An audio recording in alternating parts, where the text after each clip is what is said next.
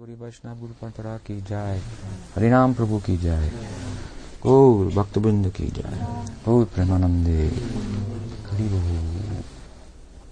Evening, everyone.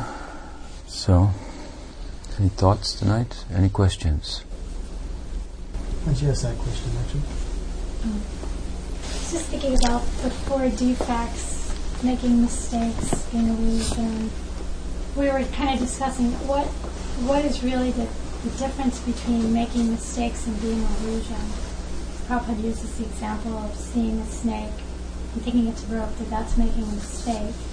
And you see somewhere he says an illusion is when you hear, say somebody, if you hear within attention, that'll lead to, I guess, somehow that's cause illusion, but it seems like it's a fine, how to distinguish between an illusion and illusion. The Sanskrit terms are Brahma and Pramada. So, Brahma means your illusion, and Pramada means inattention. The difference is that if you're inattentive, that means if you come into a room, then you go out of the room. When someone says, "Did you see such and such, that picture?" You said, "No, I didn't see that." So you were there, but you weren't attentive. In other words, the object might have been connected with your sense of seeing, but your mind was not connected, so you didn't see it. You understand? That's inattention. And illusion is, well, you can understand from the example that Prabhupada gave us another thing. You are attentive, you see the rope, but you think that it's a snake. In other words, you're attentive in that your sense of sight is connected with the object, and your mind is connected to your sense of sight, so you're all connected and lined up, but you're perceiving it to be other than what it is. So, subtle difference. But perhaps it's worth addressing in general this idea that there are people whose senses are not imperfect, who don't have the propensity to cheat, who are not subject to such illusion, and so forth. So what does it mean? Let's take Prabhupada as an example. If we think that Prabhupada didn't have imperfect senses, then someone might ask, well, why was he wearing glasses? Fair question, right? Does it mean that he'll have to have 20/20 vision? Bhaktisiddhanta Saraswati Thakur also wore glasses. You could wear contacts, but that might be the cheating propensity. So in explaining these defects, for example, in Satsandarbha, Sri Jiva Goswami, what does he seek to impress upon us? He wants to impress upon us that there are imperfect ways of knowing, in that they cannot arrive at comprehensive knowledge in and of themselves, those being sense perception and the power of reasoning. But there is a perfect way of knowing, a perfect way of arriving at comprehensive knowledge, or perfect knowledge. And what is perfect knowledge? Perfect knowledge is that which informs perfect action. And what is perfect action? What is the perfection of action? Well, in one sense, the perfection of action, in terms of how we lead our lives, is to become perfectly happy. That's why we're doing everything. Everyone is seeking perfect happiness. And Sangsiddhir Haritoshanam. Perfection of action is judged in Bhagavatam by the pleasure of Hari. Sangsiddhir Haritoshanam.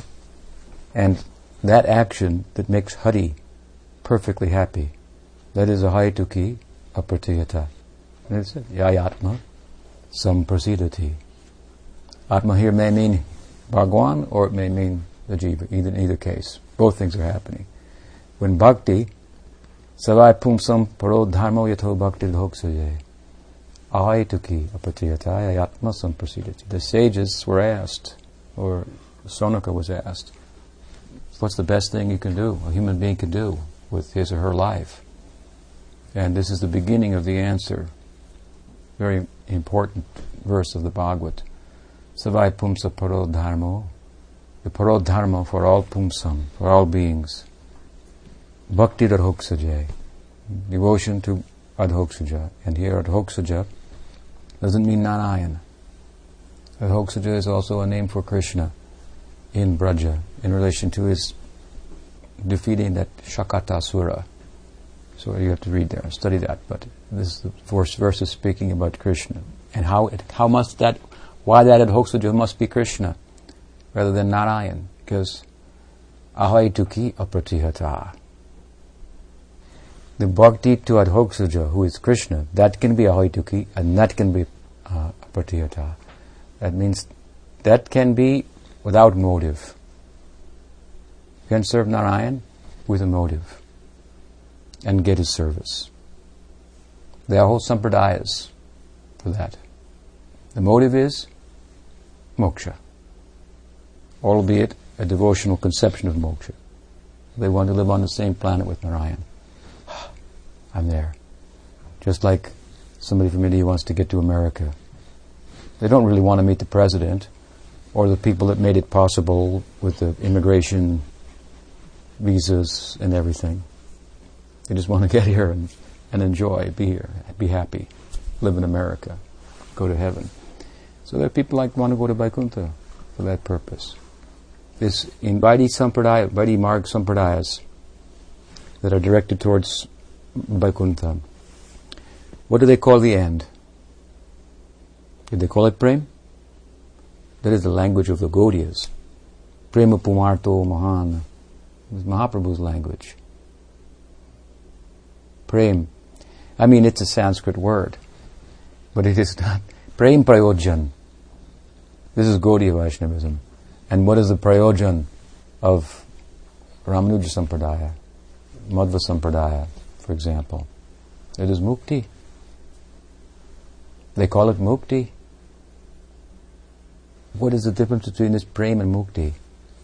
Huge difference.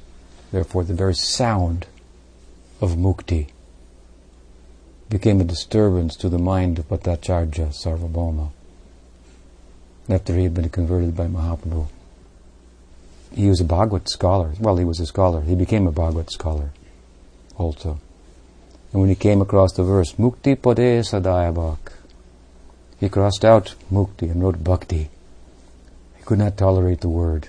It was his ideal, his goal, his prayojan, previous to his encounter with Chaitanya Dev. Afterwards, he had such repulsion. What does Prabodhananda say? Kaivalyam narakayate. Same idea, Kaivalyam. The general meaning is Mukti. He said, it's like going to hell. I have no ear for that. Of course, Mahaprabhu told Sarvabhauma, he liked it inside, but outside he showed some disturbance. You can't change the Bhagavatam. You can't cross out the word there and put another word in. Think of it like this. Mukti Pade means Mukti Pade. Not just Mukti, but Mukti Pade. Pade means what? At Pade, the foot, at the feet. Mukti at his feet. Not just some abstract idea of Mukti where he's not even in view. And Bhagavatam defines Mukti also. Mukti Ritvanyata Rupam Svarupena Vyastitihi. Twofold. Not just eradication of the negative, the general idea of Mukti. And what is the negative? Busy life. I've got to work. Like I said last night, I owe, so off to work I go, so everybody wants to stop work. Being driven. We've taken from the environment to sustain a sense of identity, a false sense of identity, and now we owe. So it's taking back. And so we were in such a bond. This is troubling. How do we want to rest from that? Stop all work. But is there any work to do? This is the question. Is there any center that we have relationship with and any obligation in regard to and so forth? So general idea of mukti is like this. Stop work. Very reprehensible idea from the Gaudiya Vaishnava point of view. But very desirable on our part. See, the material life is moving like this in terms of working and enjoying. Bhog and Tyag. These are the two tracks on which it works. And then if you even come to bhakti, if you come to bhakti school, you develop faith in bhakti, what is the first thing you're told about the school? Now get this straight, Rupa Goswami says. This is what we're doing here, he says. What is that? No rest here. And no fruit to take. Work with no fruit and no rest from that work. He says, Anyabilashita shunyam gyan karmadi anavritam anukulena krishnanushilanam bhakti ruttama. So this should be clear what is bhakti. It means doing service to Krishna on his terms. That's what it means. Doing service to Krishna on his terms. It's not about anything for you. It's not about avoiding any problem. It's not about getting any solution. It's just about serving him. That's all. He said, to be clear, this is the beginning of his book. This is what you're signing on for here. And let me underscore that, he says, by telling you what it's not. It's not that bhakti that appears to be such devotion, but is encumbered by a desire for jnana or karma, which is, again, the two tracks on which our material life runs. He means to say here, you come in the fold of bhakti, well, you're coming with this, and now you have to sort that out. Even within the school of bhakti, you will find yourself leaning towards jnana or towards karma within bhakti. That's how you're moving since time immemorial, since time without a beginning. Where he's given the tatastha lakshana of bhakti, Shuddha bhakti. It's not about this. It means he well knows you're going to bring this with you. And so you'll hear about bhakti, but there's a filter of your conditioning and your desire with relation to karma and jnana, so you're going to hear those things. And you're going to develop some idea of bhakti that's about liberation, or it'd be a little harsh. It's very tyag oriented and mean-spirited even. Or the other side of it, the enjoying spirit. Rupa Goswami says, you've got to have a little of both to fare well in this bhakti. Because if it's favorable to Krishna in some instance, you have to enjoy. You think gopis want to enjoy? They have absolutely no interest in that. Why do they accept the bliss that they get from pleasing Krishna? The only reason they accept it, Krishnadas Kaviraj says, is because they know it pleases him to accept it. You understand? This is the point. So sometimes we have to accept happiness, if he wants that. And sometimes we have to accept distress, if he wants that. So you have to be a little favorably disposed towards either. Not preoccupied with one or the other, but not averse. He's signing on just for this. So he gives a warning like this. Gyan karmadi anavritam. We will gravitate towards that. If people come to the scripture, they'll gravitate towards that. If they come within bhakti, they'll gravitate towards this side of bhakti or that side. He wants you to get Shuddha bhakti, pure bhakti. And that kind of bhakti, that is ahoituki apratihata, deyatma samprasidati, that can be rendered to Krishna. That is prem bhakti. It has ahoituki, means no motive. That means not even motive for mukti. And there are whole sampradayas with desire for that. It's not a bad thing, but it's not what Chaitanya Mahaprabhu was teaching. It's not the best thing, in Chaitanya Mahaprabhu's opinion. This is not the best thing. This is not the best that you can gather from the scriptures, what you can draw from revelation, from which comprehensive knowing comes. Ahoituki and apratihata. You see, this must be about it hoaxer, because bhakti in Vaikuntha is not, in a full sense of the term, necessarily ahoituki. It can be based on desire for being near Narayan. If Radharani knows Krishna wants to be near to another gopi, she'll go and bring that gopi there. But often we see that some other gopi wants to go to Krishna, but Radharani interferes and won't let her go. Is she selfish? No. Why does she do it? Because she knows that gopi can't please Krishna right now. Only I can. Only because I can please him most, therefore I'm going there. If in some other instance, for some small thing, someone else can, then I'll help, assist her. So to be close to Narayan, to have a form like Narayan, to live on the same planet with God. Like I said, it means like somebody from a third world country gets a visa or comes to America, gets to immigrate to America. You just go and you can be on the same planet as Narayan. It's a fantastic place. It is adhoksaja in an ordinary sense. It's very extraordinary. Adhoksaja. But as service there is not ahoituki in the sense of the Bhagavatam is speaking of it.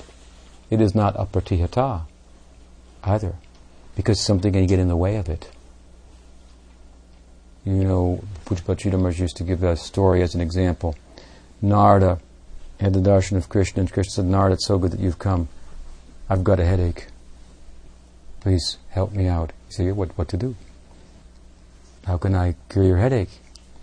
And Krishna said, bring the dust from the feet of my devotees, and I'll put that on my head, that'll take away my headache. So Narada said, I'll be right back. You know, he's thinking, what's he talking about? He's got a headache. God can't have a headache. And anyway, what devotee would possibly give the foot dust? Some kind of test. So he travels everywhere asking every devotee, and every devotee says, sure, Narada, you know. Real funny. And when he came back to Krishna, he said, I went everywhere, no one was going to do that. Krishna said, no, we'll go to the Braj there, ask those uneducated village girls. Narada didn't even think to go there. Oh yeah, they're devotees too, I guess. Something like that. So he goes there. He asked them. He says, Krishna's got a headache. What can we do? He wants the dust of your feet. Take it. And he said, well, what will be the result? Do you know? He said, yeah, we heard. We probably go to hell for that, but that's all right. They will please him then. Of course, it's also said, Narayana para sarve nakutasjana bindite svarga pavarga narakeshu apitularta darshanam. About the devotees of Narayan. Heaven and hell, liberated or liberated, doesn't matter to them. That's also true. But what the story also seeks to bring out is the sense that the gopis would believe that Krishna had a headache. That's how close they are to him, which causes a forgetfulness of his godhood. It makes it possible for them to take the dust, put it on his head. We do that around here all the time. We've seen him many times take the dust of our mistress, Sri Radha, and put it on his head. That's his place. We know that about him. So Narada was shocked at such a thing. So my point is what? That apratihata, something will get in the way. If we're not close to Bhagwan, like the Braj Leela, then something will get in the way. What got in the way of Rukmini? Why didn't she run out of the palace and go and run off with Krishna? She wanted to marry Krishna, right? But she was betrothed to Shishupal, and the wedding arrangements were going on. She wanted to marry Krishna. Why didn't she, just like the gopis, just run off? They were already married, and they ran off. That couldn't stop them. But what stopped her was Dharma, the Vedic law. I have to live within the Vedic law. These are the laws of God. So she's living in somewhat in a godly conception. Krishna conception, but a godly Krishna conception with some Aishvarya. So some calculation, some interruption.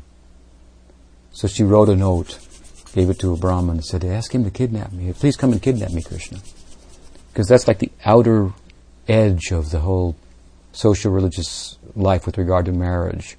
If a fellow's competent to kidnap, then that's a kind of marriage too. I think they call it a Gandharva marriage or something like that. Usually they're arranged and so on. So anyway, so Krishna came and rescued her. But the point is that she couldn't go. But gopis didn't think like that. So apratihata. So this kind of ahoituki apratihata, this refers to Krishna in the fullest sense, not to the love of Narayan, which is also called mukti. They don't even call it prem. Like I say, that's our word, Gaudiya word. Now there is a kind of prem in Vaikuntha, and there's no doubt about that. And Sri Rupa mentions it in his Bhakti Rasamrita Sindhu, but just once there. There's a prem there. It is a prem, it is a love of awe and reverence.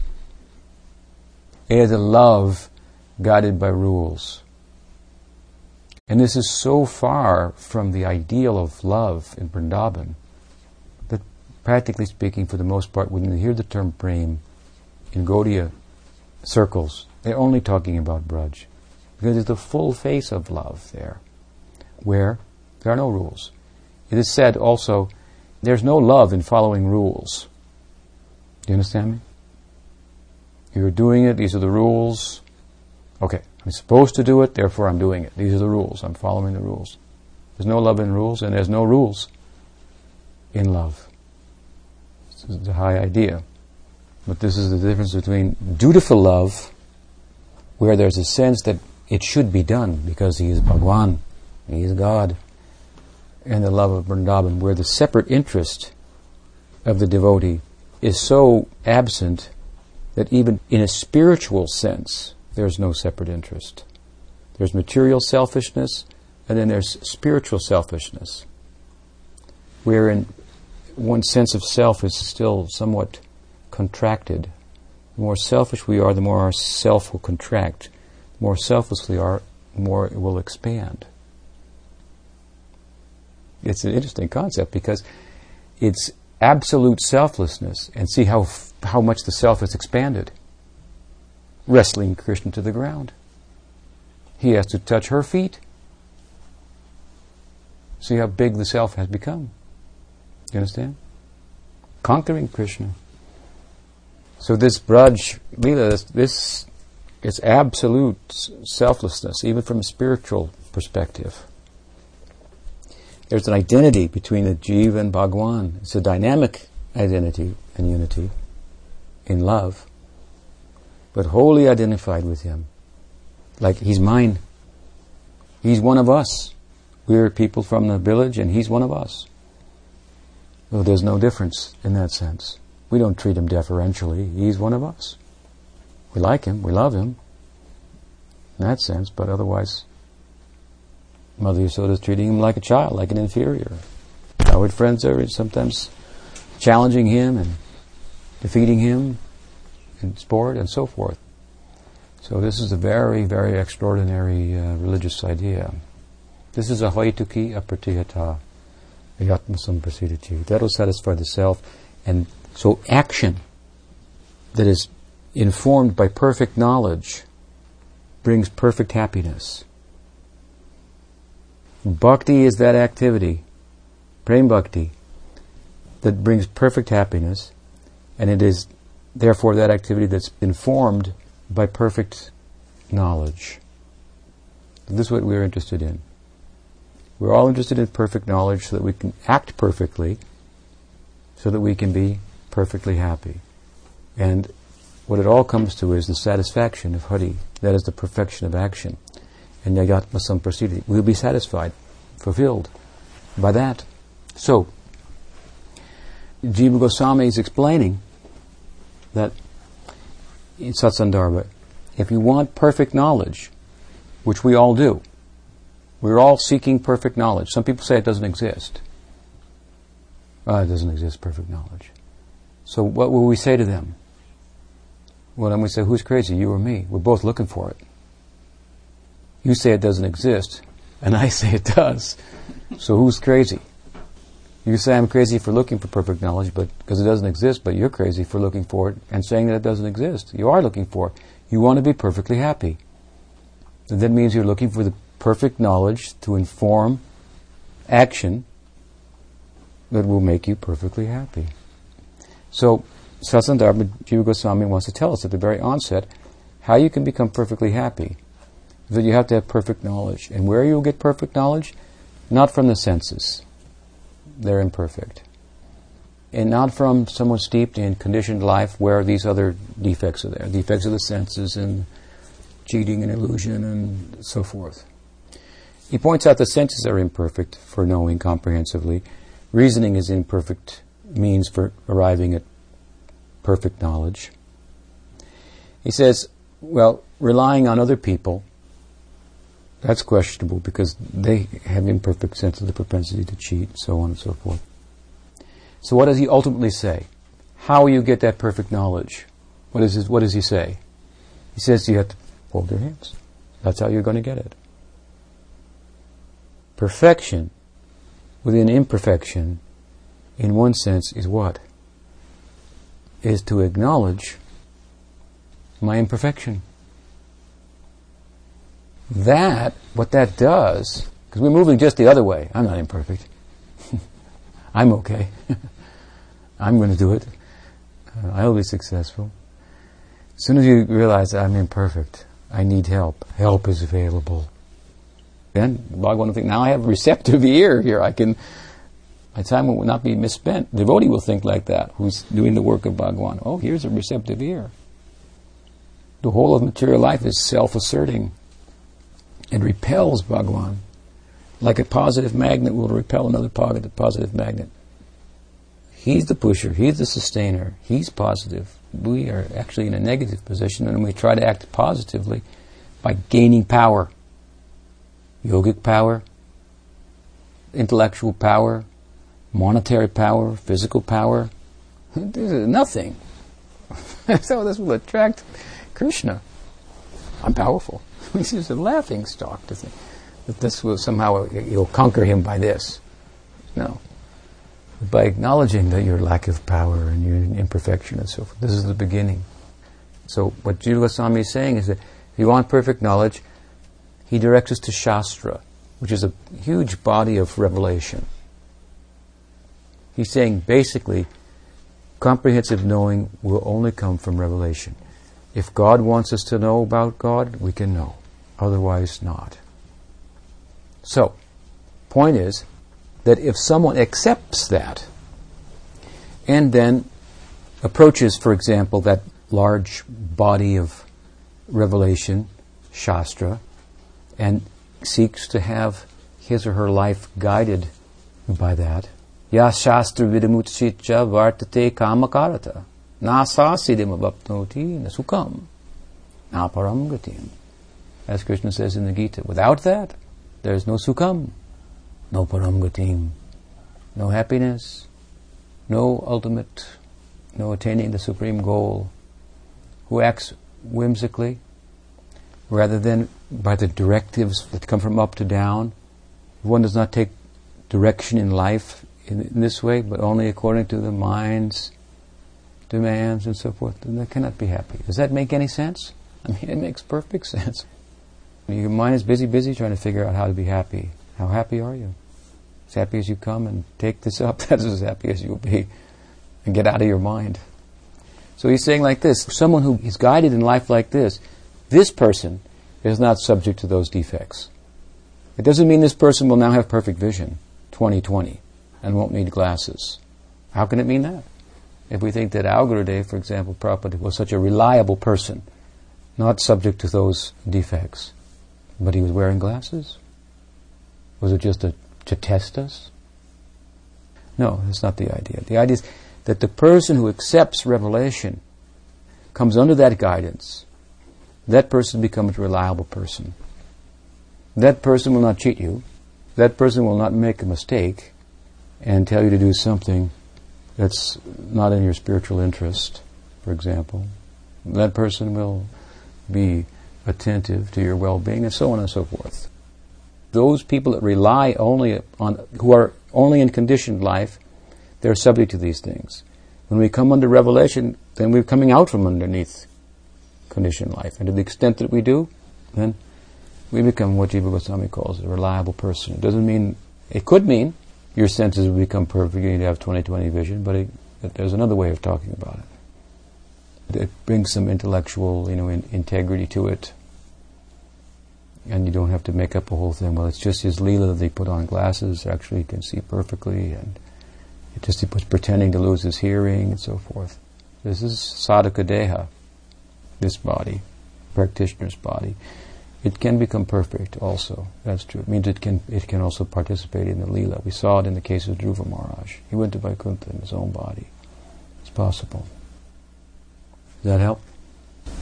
Maybe you could just, you were speaking about imperfect sense of Prabhupada. To go a little further with making mistakes, there's some devotees saying, Prabhupada never made a mistake in terms of he forgot his glasses, that he didn't do that. It wasn't a mistake. It was done deliberately to give service to some devotee. So can you address that also? No, it means you make no mistake. Just like, I'll give you another example. Prabhupada was once asked by kind of a heckler. I've told this before. He said, "Do you know everything?" And Prabhupada said, "Yes." And then the man said, "How many windows are there in the Empire State Building?" So Prabhupada said, "As many as there are drops of water in an illusion." Like when you drive in the heat and you see the illusion of water on the road, there's no drops of water. That was his answer. He didn't say there are 13,472 open windows and 2 closed ones at the moment. No, he answered like that. So he's saying he knew everything. How did he know everything? He knew that this world is a transformation of the modes of nature, the magic of the modes of nature. That people who are under the spell of that are in need of hearing so that they can go beyond that. Comprehensive knowing doesn't mean to know every detail of every aspect of material nature. After all, that is endless too. What about that? Is it even possible? Everything is infinite. We only see from a finite perspective. So what is comprehensive knowing? It's loving Krishna. That's comprehensive knowing. You arrive at this. Reality is lovable. And actually the fact of the matter is, as it said, if you love someone, then they'll tell you all their secrets. Gita says, Rajavidyam Rajaguhyam. What is Rajavidya? 9th chapter, Krishna says, I'm going to tell you, Arjuna, the king of knowledge. And what did he tell him? What's the king of knowledge? Who knows the 9th chapter of Bhagavad Gita? What's the last verse? This is the king of knowledge. Manmana bhavamad bhakto. Become my devotee. Love me. That's the highest knowledge. And if you love me, I'll tell you all my secrets. And if I tell you all my secrets, then who cares how many windows there are in the Empire State Building or anything else about the world? It's material or spiritual. Then who cares what's going on in Vaikuntha, Ayodhya, Dwarka, or anywhere else? If he tells you those secrets, such a private thing. And the Chaitanya Mahaprabhu came to broadcast those secrets. We should faint. Just to know, he did that. Faint, right on the spot. We hear it over and over again. Maybe we're interested, maybe we don't have time to listen. This is our pitiful condition. So, real, perfect knowing, so probably give a practical answer like this. This is what perfect knowing is. So not making mistake means never mistaking Maya for Krishna in the most comprehensive sense. Yes? I've been reading in the Brihad Bhagavatam about people that are completely satisfied in the self and desiring liberation, but they haven't engaged in devotional service. Well, what kind of a person is completely satisfied in themselves? And, what kind of people are they? Who are they? Where are they? They are self-satisfied. It means that they aren't looking for satisfaction outside of themselves. Most people are looking for satisfaction outside of themselves. They're looking in relation to material things. They want a car, they want a house.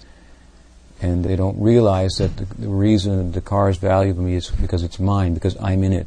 It's my house, because consciousness, I've extended myself into it. What's really valuable is consciousness. What's really I'm getting happiness from is myself.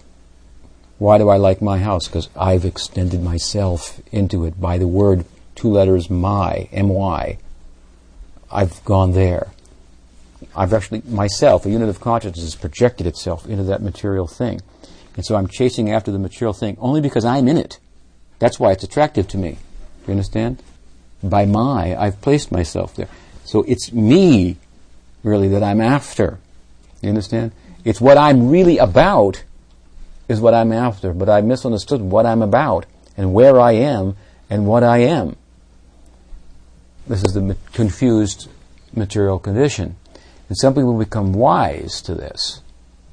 And so they learn the art of becoming satisfied in a self, to become self-satisfied, to go within, as they say, or go within or go without. But are they just like a good person? Or No. They're more than a good person. This is Gyan, not karma. Not in the realm of karma, but in the realm of Gyan. In other words, they're extinguishing karma. In the highest sense, it means like Jivan Mukta. Like a Jnani can be a Jivan Mukta. So he's taking satisfaction, or she's taking satisfaction in the self only. May not have bhakti. If they don't factor some bhakti in, their liberation will never be perfectly accomplished. But it means like that. So it means big yogi, Jnani, those are like planets of renunciates. Those are planets only for making spiritual progress. I guess I was thinking there were some people like that on this planet. There could be, yeah. There could be Jivan Mukta like that, self-satisfied. The Jivan Mukta can be devotee also. We call it Swarup Siddhi. And Jivan Mukta is generally, usually it's mostly a term that refers to Jnanis, but Sri Rupa Goswami also uses it once. Jivan Mukta Suchate, Karmana Manasa Gira, whose mind, actions, words are fully engaged in Krishna. So Jivan Mukta Suchate. Even in this body, he is liberated. Jivan Mukta means to be in this body but liberated. With regard to the Jnana Marg, it means his or her prarabdha karma, manifest karma, has not expired yet. When it does, death. For the devotee, it means bhava.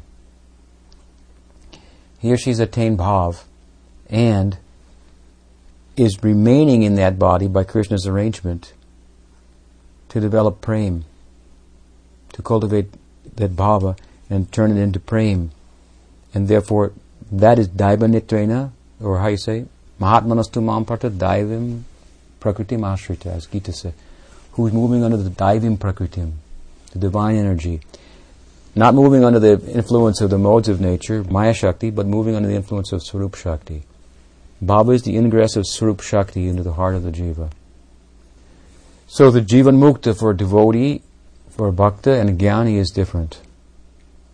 When the karma of the Jivan Mukta Jnani stops, he gets liberation.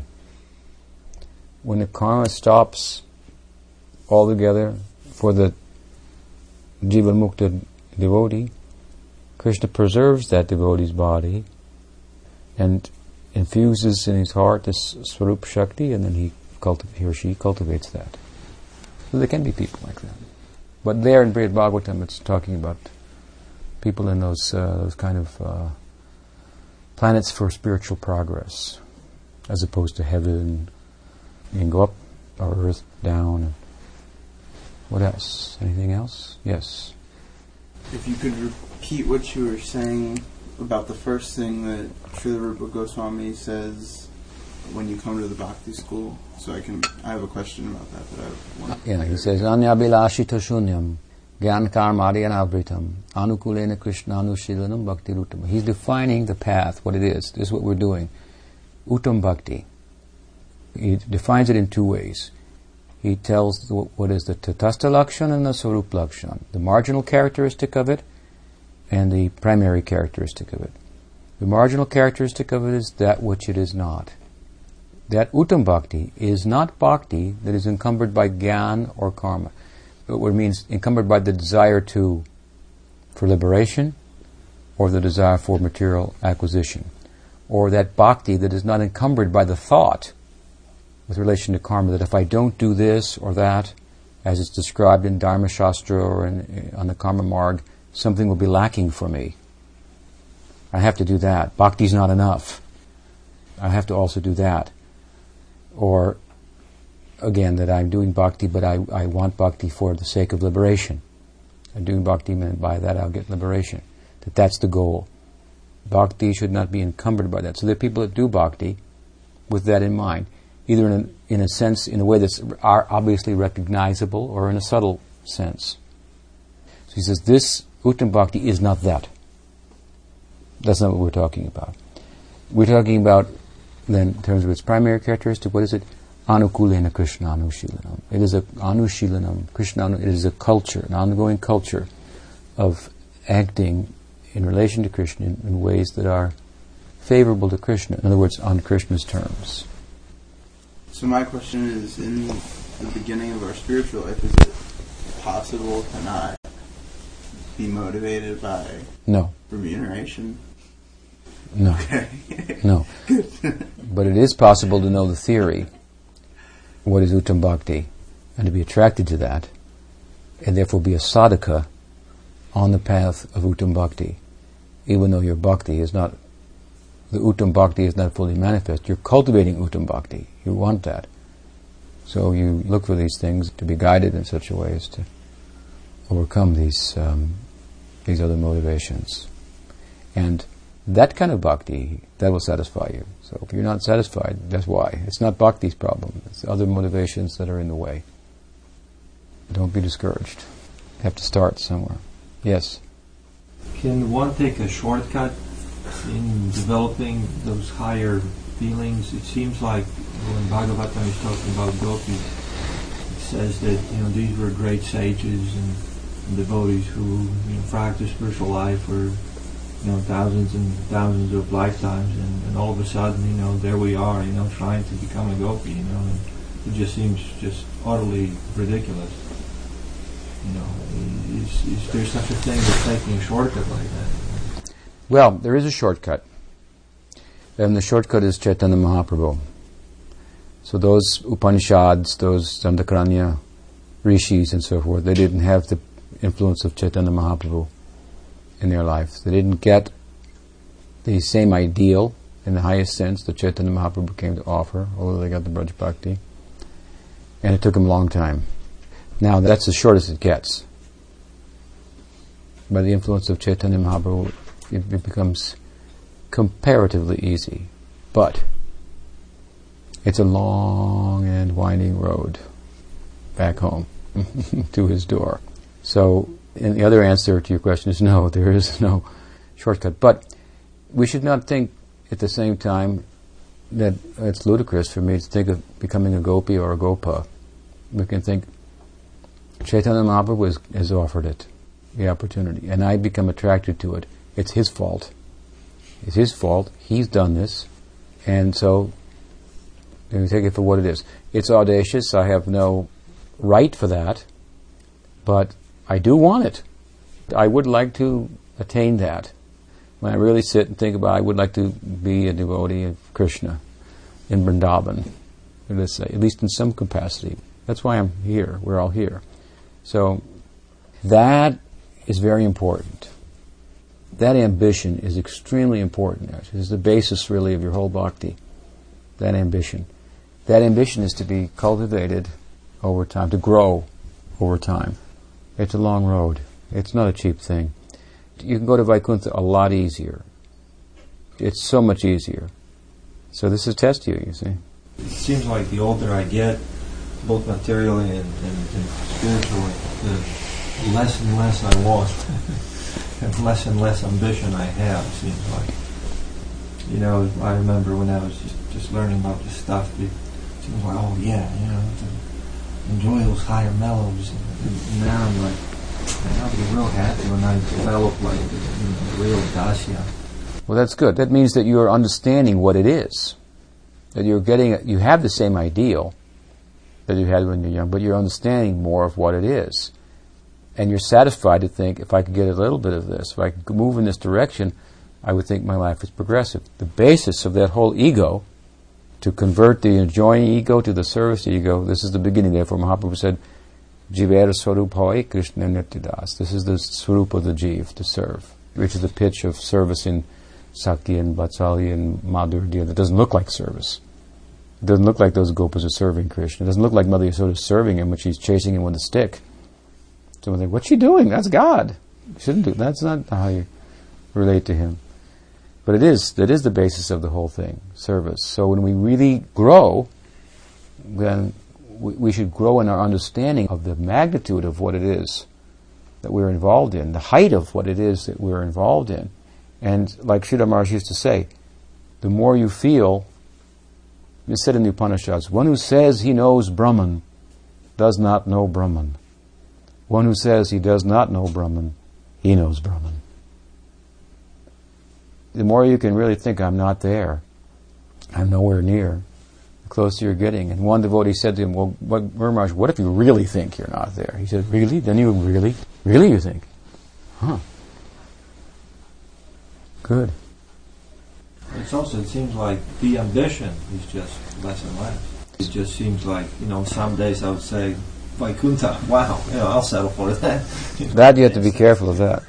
That you may go there then. You have to have high ideal. You keep good company, then you have a high ideal. In good company, you think, if Krishna came today and said, you can become my queen today in Dwarka, you say no. No interest. That is Rag Bhakti. So, how much we are on that path, that you can judge by that. You are on it to the extent that you have association with that kind of sampradaya and real devotees in that sampradaya. To the extent we're not associated, then yes, we will not be very well connected to that. And we may settle for something less. This is the thing. That's why you have to have good company and hear about this. Because what that will do is it will just really make it impossible for you to desire anything else. It's too wonderful. So, good company, very important. You have to hear about this. And satam prasangam mamavirya samvido bhavanti hrit karna rasayana katha tadjoshna dashpapa bharga bhartmani shradharati bhakti manukramishyati. In that company, people who have that sensibility, that kind of ideal, and they cannot be budged from that, and it's just, then that is contagious. And their talk, that will go in your ear, it says there. And like rasayana katha, it will rejuvenate you, and then by that shraddha to bhakti manukramishyati, you go manukram, step by step, from shraddha to rati and prem. In that company, this is so important. It's everything. We are really a product of our association. Let's face it, we're tatasta. Neither here nor there. Largely a product of our association. Right? So important. What else? Another question? Yes. More on that point. If you had the ideal of Braj Bhakti, and then as you get older, it just seems so unattainable. So even if you have that idea, if you somehow, it's to appreciate the value of it, because that's what we're talking about. Right. That you wouldn't think that Vaikuntha was valuable, even though it might seem easier. And you've said that just by hearing about it and associating with people that are aspiring for there, and that's really the solution. I mean, it seems sometimes like a long time, but our life is very short. Yeah, anyway, if you have good association here regularly, I'm telling you frankly, the idea of Vaikuntha would be like unpalatable. No Krishna, no Jamuna, no Govardhana, no flute, no cow. Some cows, but yeah. Some souls, their swarupa is to be in Vaikuntha, that is and Let them go. I don't know, but I said let them go, yeah. So it just would mean that those souls would be attracted to another, like a Ramanuja Charya Sampradaya rather than a Gaudiya Sampradaya. Well, Gaudiya Sampradaya is very far-reaching in its outreach in this age, so it may catch up people whose inner ideal is ultimately Vaikuntha. No harm there. It can take them there better than Sampradaya is designed for that, even. So that's also maybe a factor. But most people join because they heard about Krishna. Just about everybody. Because that's what we talk about. We don't talk about Narayan. We're talking about Krishna. Radha Krishna. And Chaitanya Mahaprabhu. So if you want to think of Dasya Bhakti, then you think of Chaitanya Mahaprabhu. Chaitanya Mahaprabhu, you think, let me serve Chaitanya Mahaprabhu in Dasya Bhakti. I can relate to that. And go to Sadhaka Siddha Bhumi, this Navadvip, Svetadvip Dham there. All the siddhas are doing sadhana. It's like a place where siddhas are all, their lila is spiritual practice. Go there. Serve Chaitanya Mahaprabhu in Kirtan at the house of Srivas Thakur. Would you like to go and do Kirtan with Chaitanya Mahaprabhu and Srivas Thakur, Nityananda Prabhu? Have some service. Sometime your Gurudev would say, now you take the fan him. in the house of Srivas Thakur every evening, observe the arti.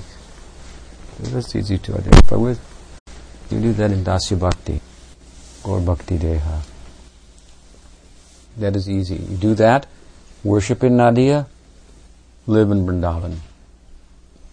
It will come naturally then. Mahaprabhu one day in that kirtan in the house of Srivas would say, "Oh, it's you. And see who I am." Show himself as Brajendranandan and you will see your form accordingly. Why not? You can also go that way. So it's easy to identify with Chaitanya Mahaprabhu. It's more complex. Identify with the Braj Leela. After all, we are in the extension of Chaitanya Mahaprabhu's Leela practically. This is the real shortcut. Worship Chaitanya Mahaprabhu.